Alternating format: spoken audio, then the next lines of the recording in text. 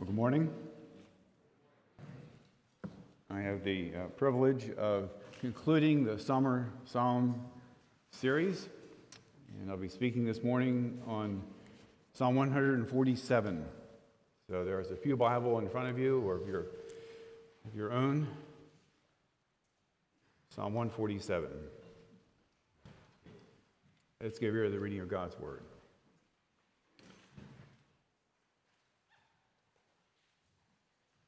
Praise the Lord, for it is good to sing praises to our God, for it is pleasant, and a song of praise is fitting. The Lord builds up Jerusalem. He gathers the outcasts of Israel. He heals the brokenhearted and binds up their wounds. He determines the number of the stars. He gives to all of them their names. Great is our God, is our Lord, and abundant in power. His understanding is beyond measure. The Lord lifts up the humble. He casts the wicked to the ground. Sing to the Lord with thanksgiving. Make melody to our God on the lyre. He covers the heavens with clouds. He prepares rain for the earth. He makes grass grow on the hills. He gives to the beasts their food and to the young ravens that cry. His delight is not in the strength of the horse, nor his pleasure in the legs of a man. But the Lord takes pleasure in those who fear him, in those who hope in his steadfast love. Praise the Lord, O Jerusalem. Praise your God, O Zion. For he strengthens the bars of your gates. He blesses your children within you. He makes peace in your borders. He fills you with the finest of wheat. He sends out his command to the earth. His word runs swiftly. He gives snow like wool. He scatters hoarfrost like ashes. He hurls down his crystals of ice like crumbs. Who can stand before his cold? He sends out his word and melts them. He makes his wind blow and the waters flow. He declares his word to Jacob, his statutes and rules to Israel. He has not dealt thus with any other nation.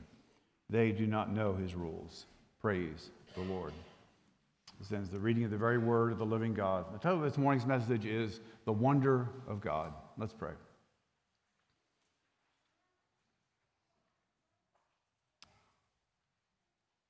Our Father in heaven, I pray, Lord, that you would grant us ears to hear, minds to understand, hearts to receive, and wills to obey your word in the strength of your Spirit. For Jesus' name, amen. R.C. Sproul was a prominent, respected Reformed theologian. He wrote a lot. He died in 2017. And one of my favorite R.C. Sproul quotes, I heard this quote not in one of his books, but at a conference that I attended in Florida that he was leading. And he said, if a man makes a statement and his wife is not there to hear him, is he still wrong?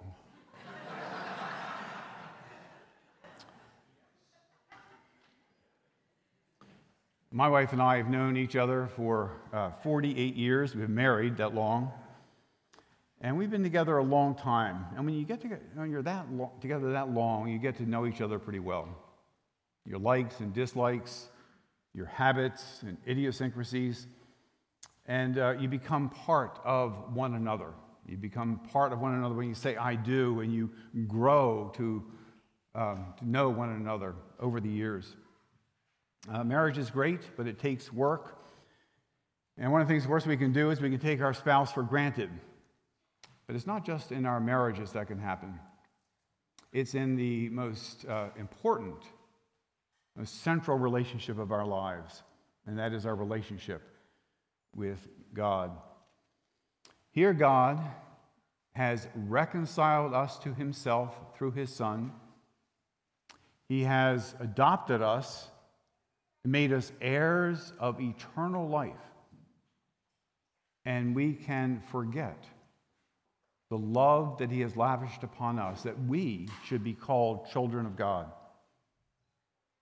Here God has demonstrated his own love for us in this: while we were yet sinners, Christ died for us. And that gospel, which should be good news, can somehow become old news. Here the Spirit has opened our eyes to behold Jesus, the only begotten of the Father, full of grace and truth. And yet, even with those open eyes, we can lose sight of Jesus and go about our religious practice, go about our daily lives. Now, how do you freshen up a relationship with your spouse? Well, we hear a bunch of ideas, don't we? Date nights, romantic getaways. But whatever we do, the important thing is this: that we look at our spouse, that we really look at them, to see them how we first did, to see the ways that we've grown to know them over the years, to review the memories that we share and the journey that we've been on together. Well, it's the same way with God. How do we freshen up our relationship with God? We want to look at him. We want to look at the ways that he displays himself in creation and in redemption. We want to rehearse the mercies that are ours in him. You know, that's one of the reasons why we get together each week. Here it is Sunday. Here we are gathered together, the first day of a brand new week. And one of the things that we want to do is we want to renew ourselves in the wonder of our God. We want to remind ourselves of who he is and what he has done for us in Jesus Christ. In fact, when we read the Bible, you know, our daily devotions, we want to read not just to hear the stories or to learn the laws, to be instructed in the faith. All those are important. But primarily, as we read our Bibles, we want to look at who is speaking to us, what he is telling us about himself. One of the places that are particularly helpful in this are the Psalms. The Psalms are useful in reacquainting ourselves with the wonder of God and refreshing ourselves in our relationship with him. We see that in this morning's psalm. Psalm 147 renews us in the wonder of who God is and what he has done, what he means to us. The psalmist takes us through the wonders of God's glory, the wonders of his goodness, and the wonders of his grace. So let's take a look at each of these. First, God wants us to behold the wonder of his glory. Now, we opened our service of worship this morning with a call to worship. Now, that every week we do that. Why do we do that? Why do we begin a service of worship with a call to worship taken from Scripture? Well, what a call to worship does is it directs our attention to the God who meets with us and who invites us into his presence. Often a call to worship will tell us something about the character of God or remind us of something of what he has done for us. And through them, God calls us into his presence. Like another psalm says this. God says, "Seek my face." And the psalmist responds, "Your face, O Lord, I will seek." And that's the way that it works in a service of worship. We see God calling us. There's a dialogue. You see that, God, a call and response as we work our way through the service. A dialogue initiated by God. We look at some of the prayers of the saints of old in the New Testament. And one of the things we notice about these prayers is that they begin with a preamble, kind of like an extended salutation. Now, when we pray, how do we usually begin? Well, we might begin like Jesus taught us to pray, right? Our Father, or Lord God, or something like that. But often when we see these prayers in the Old Testament, they are coming at a time of great crisis. Listen to this salutation by King Jehoshaphat from 2 Chronicles 20 as he faced this insurmountable foe. Listen to how he begins. O Lord, God of our fathers, are you not God in heaven? You rule over all the kingdoms of the nations. In your hand are power and might, so that none can withstand you. Now, why does Jehoshaphat do that? Why? Here he is. He's in distress. He's going to talk to God about the distress. Why doesn't he just get to the point? It's not like he needs to butter up God so that God will hear. No, it's to help him make eye contact with the God he is entreating. To actually look at God. Psalm 147 is one among many psalms that help us to do that, to make eye contact with God. And it presents for us a prism of God's many splendored glory. Look at verse 4. He determines the number of the stars. He gives to all of them their names. Now, how many stars do you think there are?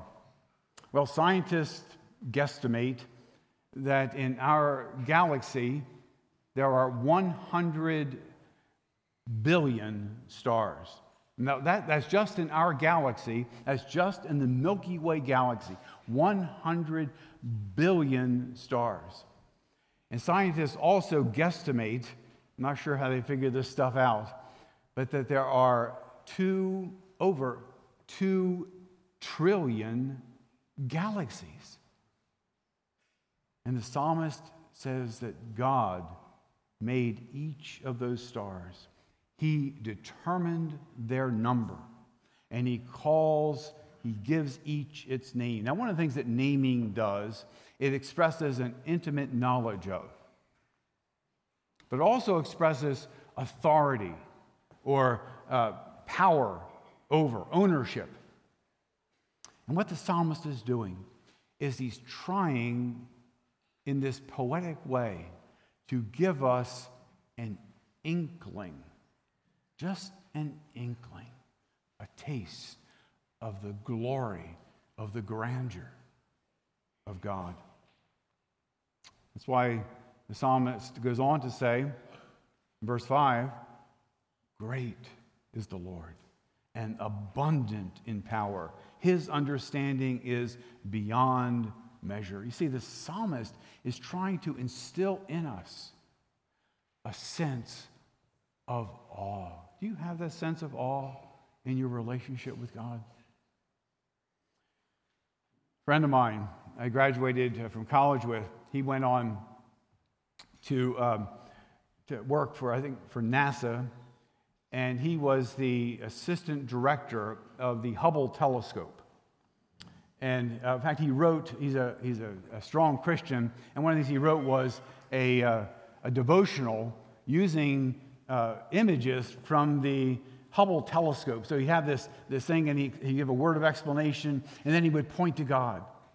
And it's very uplifting devotional. So the Hubble telescope, you could see into the vast reaches of the universe. But now there's a new one, right? It's called the James Webb Space Telescope. And when you juxtapose the pictures of the Hubble with James Webb, it's like the Hubble has cataracts. It's a blurry thing. And with the James Webb, you can see so much more clearly and so much further. You see, that's what the psalmist is doing in Psalm 147. He is giving us, it is serving as a telescope to plumb the universe, the depths of the universe, so that we might behold the immensity and the majesty and the might of the Creator. And what did the psalmist just say?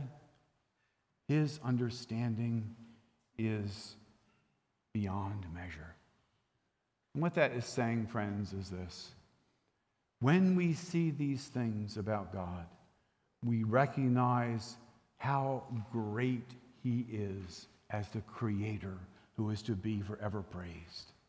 It makes us realize this vast gulf between God and us. This is the God with whom we commune. God wants us to behold the wonder of His glory. Secondly, God wants us to behold the wonder of His goodness. One of the things that can take a hit in a marriage, particularly a long-standing marriage, is an appreciation for each other. When we lose that sense of appreciation, we forget to thank one another. We forget to express gratitude. In fact, something that can even happen is we can settle into a sense of entitlement, and conflicts can be created. Well, the same is true with our appreciation of God. Take a look around you.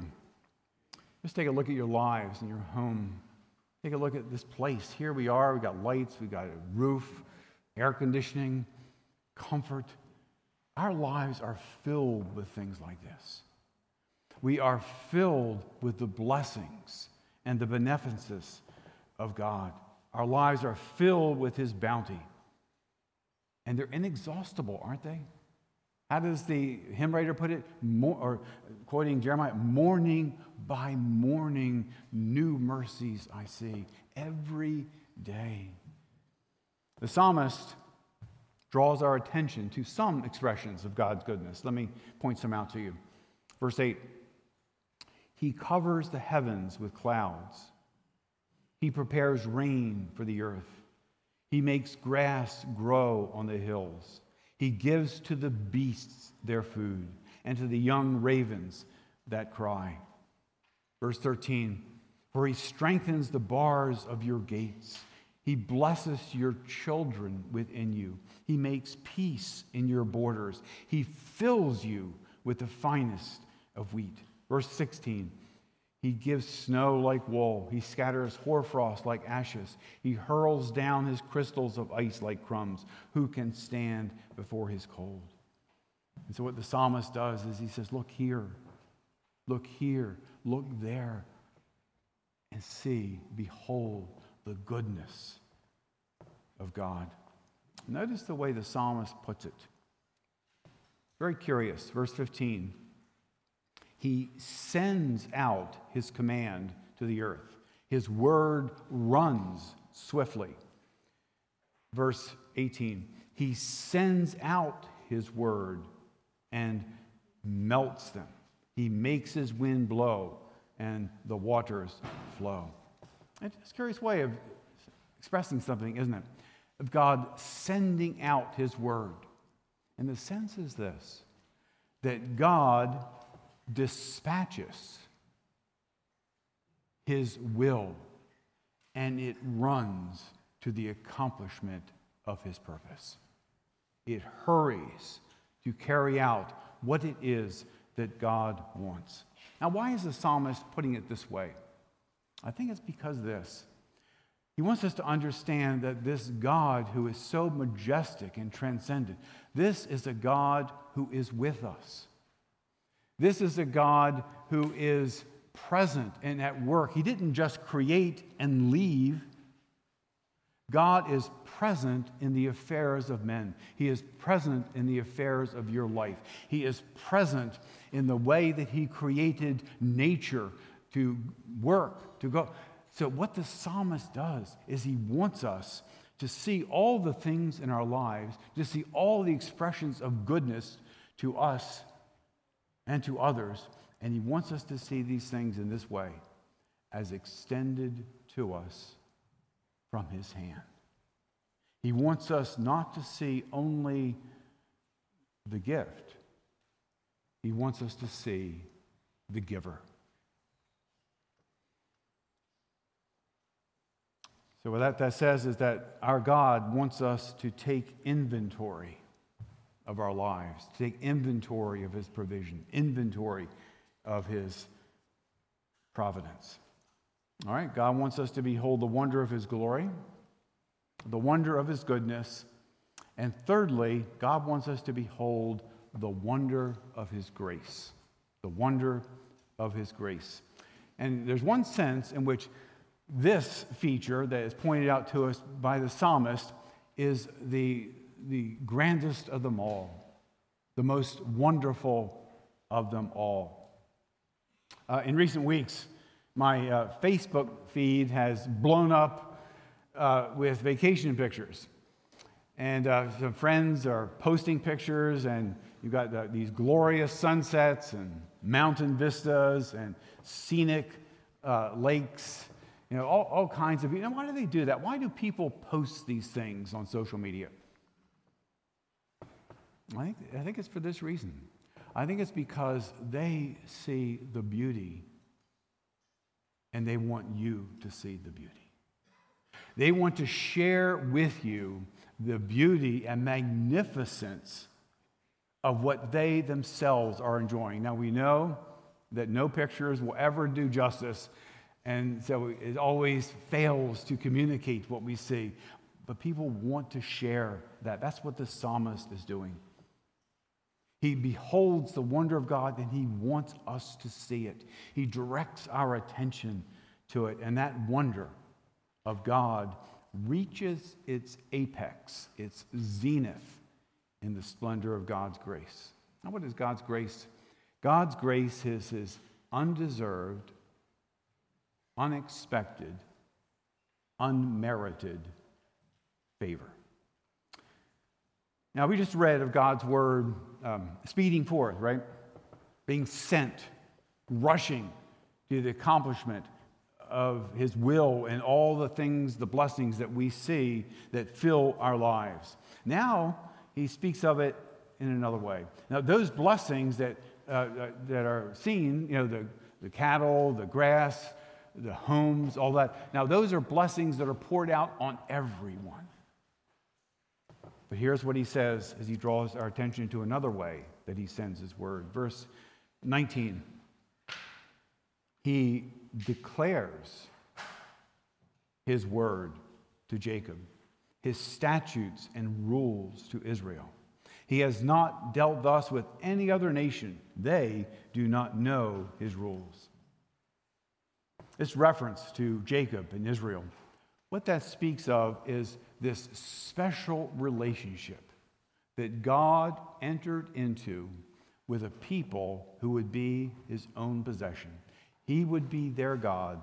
They would be his people. In fact, that was part of our call to worship this morning. For the Lord has chosen Jacob for himself, Israel for his own possession. So it speaks of this special relationship, this intimate relationship, this relationship that is filled with promises, which are all yes and amen in Jesus Christ. And you see what God has done to this people, his relationship with them. He has declared to them his word of truth. That's the Bible. That's what we're talking about. God has declared to this people, he has sent forth his word of truth. Why? Well, so that we can know him better. We can look at creation, we can look at the stars, and we can know something, like we read from Romans this morning, of something of God's divine power. But the way that we can really know God is by understanding what he reveals himself, what he reveals about himself in his word. We can know the way of righteousness. We can see previews. We can see portraits of the Messiah. We learn these things because God has caused his word to be inscripturated It means written down for us to have and to study and to learn from. All right, here's this relationship where God blesses everyone with good things, but he's entered into a relationship, a special relationship with a people for his own possession. That's us as his people throughout the ages. Now, what would be the basis for this relationship? Verse 10. His delight, God's delight, is not in the strength of the horse, nor his pleasure in the legs of a man, but the Lord takes pleasure in those who fear him, in those who hope in his steadfast love. You see where hope is found for us as Christians? It's not found in anything that we can do. It's not found in the strength of a man, the ability. It's not found in where we think in our society that strength might be found. Where is hope found, does the psalmist say? Hope is found in the Lord. The psalmist points us to God's steadfast love. God takes pleasure in those who fear him. It means regard him for who he is. In those who hope in his steadfast love. Now, steadfast love is actually one word in the original language. And it's a little tricky to translate. It's like a cocktail of different character qualities. You've got love in there, and mercy, and faithfulness, and loyalty.